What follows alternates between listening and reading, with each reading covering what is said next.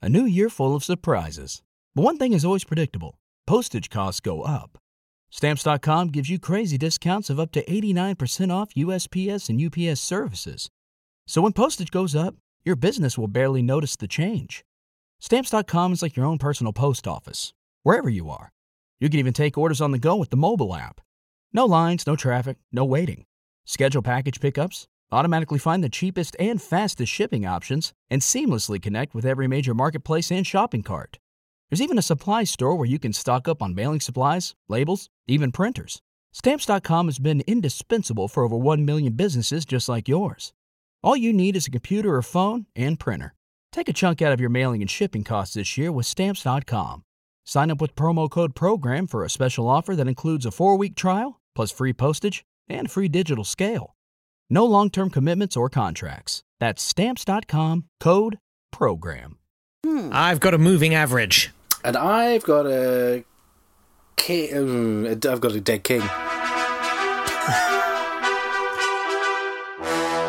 fight! Hello there. Welcome to Date Fight. It's a podcast where each day we find a couple of things that happened on this day in history and we sort of smash them together in a fighty way. Yes, we do. He's Jake Yapp. I'm Natt Tapley, and together we are looking out of two separate windows at two separate magnolia trees, slowly dying and losing their blossoms in the heat of this interminable lockdown, and hoping that somewhere Lizzie Roper can bring us some respite. LIzzie! I'm just picturing the cell that you've painted yourself into. Is it your magnolia, or do you covet your neighbour's magnolia? You see, I learnt this year that you can eat magnolia blossoms, and that happened. I learnt that fact just before lockdown. And of course, as that's someone else's one, I can't go and take because it might be covered in coronavirus, so I can't go and eat their blossoms. But now they're all going, and I really want to try to eat one. You can eat anything. It's whether or not it'll kill you is the question. No, apparently it tastes really good. Magnolia, you can have them pickled. They taste like ginger. Magnolia. What, can you? Seriously? Yeah. Well, that's what I don't know. I will never know because they're all gone for the year. Oh, let's maybe just next year. Do make sure you do a quick search online before taking any before eating magnolia plants. On the magnolia paint before drinking magnolia paint. I reckon you can eat fences. I was told you can eat that first. Oh, yeah. It's time to ease the lockdown for Natt, I think. Yes, Lizzie Roper is our guest judge. She'll be deciding which one of our two things wins today. Currently, it's two love to Natt, rather. Yes. So let's see if we can make it 3. I'm going to take you to the 26th of May, 946. Oh. When Edmund I was on the throne. Edmund I was known as... Well, you had lots of people who had their own names. Like there was around that time, there was Louis the Pious and Charles the Fat and Charles the Bald. Edmund I was Edmund the Deed Doer, which I think, as names go, is about as vague as it... What should we call him? Oh, no. Edmund the guy did things. Doer? Yeah. Well, what did he do? Deeds? Stuff. He did do deeds, didn't he, do? Did he do these deeds or did he do the other deeds? Nice day, Edmund. Yes. What did you do? Deeds. That sort of sounds like Word to me. You know, like deeds. Deeds. Oh, man, Star Wars is excellent. Deeds. Or maybe he was Scottish and he was Deed. He will be Deed by the end of this story. Right, he succeeded his brother Athelstan and in 944 conquered Northumbria, but his friend Olaf of York had to go and live in Dublin because the people of York didn't like Olaf of York. He conquered up to Strathclyde, but returned it to King Malcolm of Scotland on the proviso that we would have a peaceful relationship, so he brought peace with Scotland. And on he got his nephew Louis IV crowned in France. Louis IV was the son of Charles the Simple, which is probably the worst, even worse than Charles the Fat. Yes, Charles the Fat, Charles the Bald, and Charles the Simple is probably the one. But is that like simple in the French sense, as in like one way? I'm not like an aller simple is a one-way ticket, an aller retour is a return. Yes, he's set Charles menu. the one way. He's like Charles the set menu. Yeah. Charles no entry. Charles the pricks fixed. Yeah. So on the 24th of May 946, Edmund I went to Pucklechurch in Gloucestershire. I have no idea why. While he was on the road to Pucklechurch, a convicted outlaw called Leofa, who was living in the surrounding area, robbing people, attacked his seneschal, who was his head butler, essentially, the head of his household. And Edmund I was so irate at this outlaw beating up one of his friends that he jumped in between them to try and break them up, and he got stabbed. The convicted outlaw, Leofa, was trying to steal things from people, so when he robbed you, your money became Leofa bread. Anyway, so Edward intervened, got stabbed. I really had to go quite a long way for that. Oh, and I want to come back now, please. You don't have to work that hard. Like, no one's paying you. Like 4 people are paying you. Yeah. Anyway, that's it. He was. Some people now suggest he was a political assassination rather than just a brigand stabbing him. But that's the story of Edmund I, killed today in Gloucestershire in 946. Okay. Right. Okay. Come along, Jake. What have you got? Spit it out. Care Bears the movie when that went into the Library of Congress. Okay, listen, wow, guys, get over it. That was yesterday. We've moved on. I've got a thing which it's not really interesting, but it's one of those things that I'm going to tell you about it. Oh, what an introduction! And it's one of those. Well, what I mean is like, there's bits of furniture in your life that you hear about and you think, oh yeah, and you never kind of go, oh, what? Why? What? I've got an open sore on my knee. Do you want to look at it? Oh, I don't know. Oh, yeah, I want to show you my papas, I think I do, yeah. 26th of May, 1896. Mm-hmm. And Charles Dow publishes the first edition of the Dow Jones Industrial Average. Okay, fine. It's dull, man. Who's it's Jones? dull. Do we know who Jones right, is? I will tell you about Jones. Oh, Jones. Was that his Charles secretary? Dow started off as a journalist. He worked on the Providence Journal.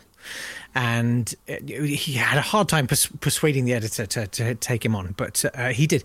And he got a reputation as being a really good, quite forensic journalist who was quite scrupulous about attention to detail and stuff. And from the back of that, he got given this quite nice assignment, which was to go along with some bankers to Leadville, Colorado, to report on silver mining. And he did this really good report and gained the confidence of these financiers and bankers and stuff. And they trusted him because he had this reputation for being quite accurate. And so he wrote up this series of reports on it, and he talked about like this boom town in the Rockies and like gambling and saloons and dance halls and raw capitalism and investments and how people became millionaires in minutes and how crazy it was. And he talked about mine owners who disappeared, and like it was a really, really good report, right? And a few years later, he went to New York City and he came up with what was kind of a novel idea. So people would distribute bulletins about the money markets, like companies and how they were doing and stuff. And so these journalists would collate this data and then they'd collate them into bulletins and they'd circulate them. But they were all corrupt and they just make up and you're like, hey, this company's doing great, having just bought a load of shares in them. And they do a thing that has definitely without precedent that's almost what any kind of host of any kind of breakfast TV show I was going to say, in the UK would ever think of doing. Yeah, because if you ran the City Slickers column for the Daily Mirror, you probably wouldn't even and say think of a doing company that. like Vigeland, you might buy some shit. Anyway, right? So this guy, Charles Dow, was really scrupulous about it, and he needed help. So he hired a guy who he knew he could trust because he'd worked with him right at the beginning back in Providence, Edward Davis Jones, to work with him. And the two of them just were very, very conscientious about it. And so they started putting together this 2-page summary, which was called the Customer's Afternoon Letter. And it did really well, got loads of subscribers because people could trust it. And so then they turned it into the Wall Street Journal, which he also founded. Blimey. And then the Dow Jones Industrial Average he was the first person to kind of go, hey, actually, you can look at a market trend. He was the first person to say, if you look at how lots of companies are doing, and you sort of add all of how they're doing their growth together and then divide it by, so he started with 12 companies, right? So he was like, I'm going to look at all 12 of their profits, and then I'm going to divide that number by 12 to get the average of these 12 companies to see how is the market doing, not just specific companies. And that was called the Industrial Average, and that was in 1896. And it's the first time it was ever published was on this day in the Wall Street Journal, which he also founded. Now, it's boring old tripe, but now you know. We do. It's probably far more influential than an outlaw stabbing a king. Guy in Gloucestershire. Happy birthday. Let's do the birthdays. Happy birthday to Helena Bonham Carter, star of Planet of the Apes, Alice in Wonderland, Sweeney Todd, and married to Tim Burton, director of Planet of the Apes, Alice in Wonderland, and Sweeney Todd. Happy birthday to bow-legged horse drawer with a girl's name. It's John Wayne. And to nose-breathing, permanently disappointed allotment gnome, Jeremy Corbyn. Happy birthday to all of you. Happy death day to Making friends. We're allowed to say that now. It's Finding fine. lovers. You're no tramp. But you're no lady. Happy death day to the Venerable Bede. He wrote the Ecclesiastical History of the English People, and was the first invented history. However, he was. I thought And the didn't he Venerable also Bede. invent anal retention? He did. He invented a way of removing The Venerable. rectal blockage. He also wrote at one point, prayers are hindered by the conjugal duty because after I perform what is due to my wife, I am not able to pray. Now, I think he should do what most of us do and just combine the two by shouting, "Oh Yes. God!" at the moment of completion. Happy death day to Well, I Martin do it through a sheet whilst reciting the Bible at the absolute top of my voice. And apologising repeatedly. Sorry. No, I do not apologise. It is God's work, siring children for the Lord. And I take no pleasure in it. No pleasure at all. Happy death day to Martin Heidegger, the philosopher who died in 1976, which means that for 3 years after the release of Monty Python's Matching Tie and Handkerchief album, you could both be Martin Heidegger and be the and listen to the Bruce's Philosopher song mentioning Heidegger, Heidegger being a boozy beggar. Happy death day to Hedy Epstein. She was a Holocaust survivor and was on the Kindertransport. All but 2 of her family were killed at Auschwitz. She later became an American political campaigner with a controversial support for Palestinian rights, and she was arrested in her 80s while supporting Black Lives Matter. She was arrested in 2014 for not dispersing at a protest. That's Oh, I Hedy like Epstein. her. Someone tried to arrest me, I would instantly disperse, frankly.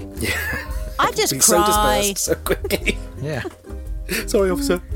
Have either of you ever been arrested? No. No. Have you had your collar No. felt or your whatnot? Even when you were mocking the guards outside Buckingham Palace with foreign accents. Maybe she's not dead, the queen now. Maybe she's resting. She's resting. She sleep. I am doctor. Gosh, worst. Well, Lizzie Roper, you've heard it now. That's everything that happened on the 26th of May. What is the most significant thing to have happened on this date in history? Yeah, what? don't What think is? about Can somebody interesting. tell me? Think about significance. Oh, significant. Oh, we're changing the rules now. Not what tickles your titillation, what interests your whole. Let me see. With a Let W. me see. With a Yes. W. Charles Dow and the Dow Jones Index. They sound like an excellent Motown group, don't they? Charles Dow Fader. Charles Dow. Oh, it's very difficult. It's moved very on from difficult Stump. for me. It's very difficult for me. We have the deed doer. The deed doer. I'm a deed Evan the deed doer. doer. What do you do, deeds? I'm a deed doer. I do the deeds and I do. That's why he got mugged. Yeah. Never go up to a highwayman saying that. Yeah. Oh, it's really difficult. I think you have to work harder. I think. What about? No. Whatever it is. What You're about if suggesting some kind of playoff. Yes. What about if Charles Dow met Edmund I? Yeah. Time travelling. Yeah. Yeah. Okay. Here we go. Yeah. Oh, what you answer? Oh, no. This is not whose line is it anyway. It's not happening. Yes, it is. There's Edmund I. No, it's fine. Nat's Worst one. I person don't to care. be Nat's stuck one. in the It's fine. 1940s Nat's one. with. I really don't care. Yeah, well, I'm so undecided, stuck here in my tiny Congratulations, padded Nat. cell. We'll be back. Okay. All right, Edmund I. Not a lot of people know that he had a hair lip, and Charles Dow had a very. He will be playing. Charles Dow. Exclusively breathed helium. Yeah, through his mouth. Come along, dance, monkey boys, dance. No, absolutely not making the cut. Absolutely not.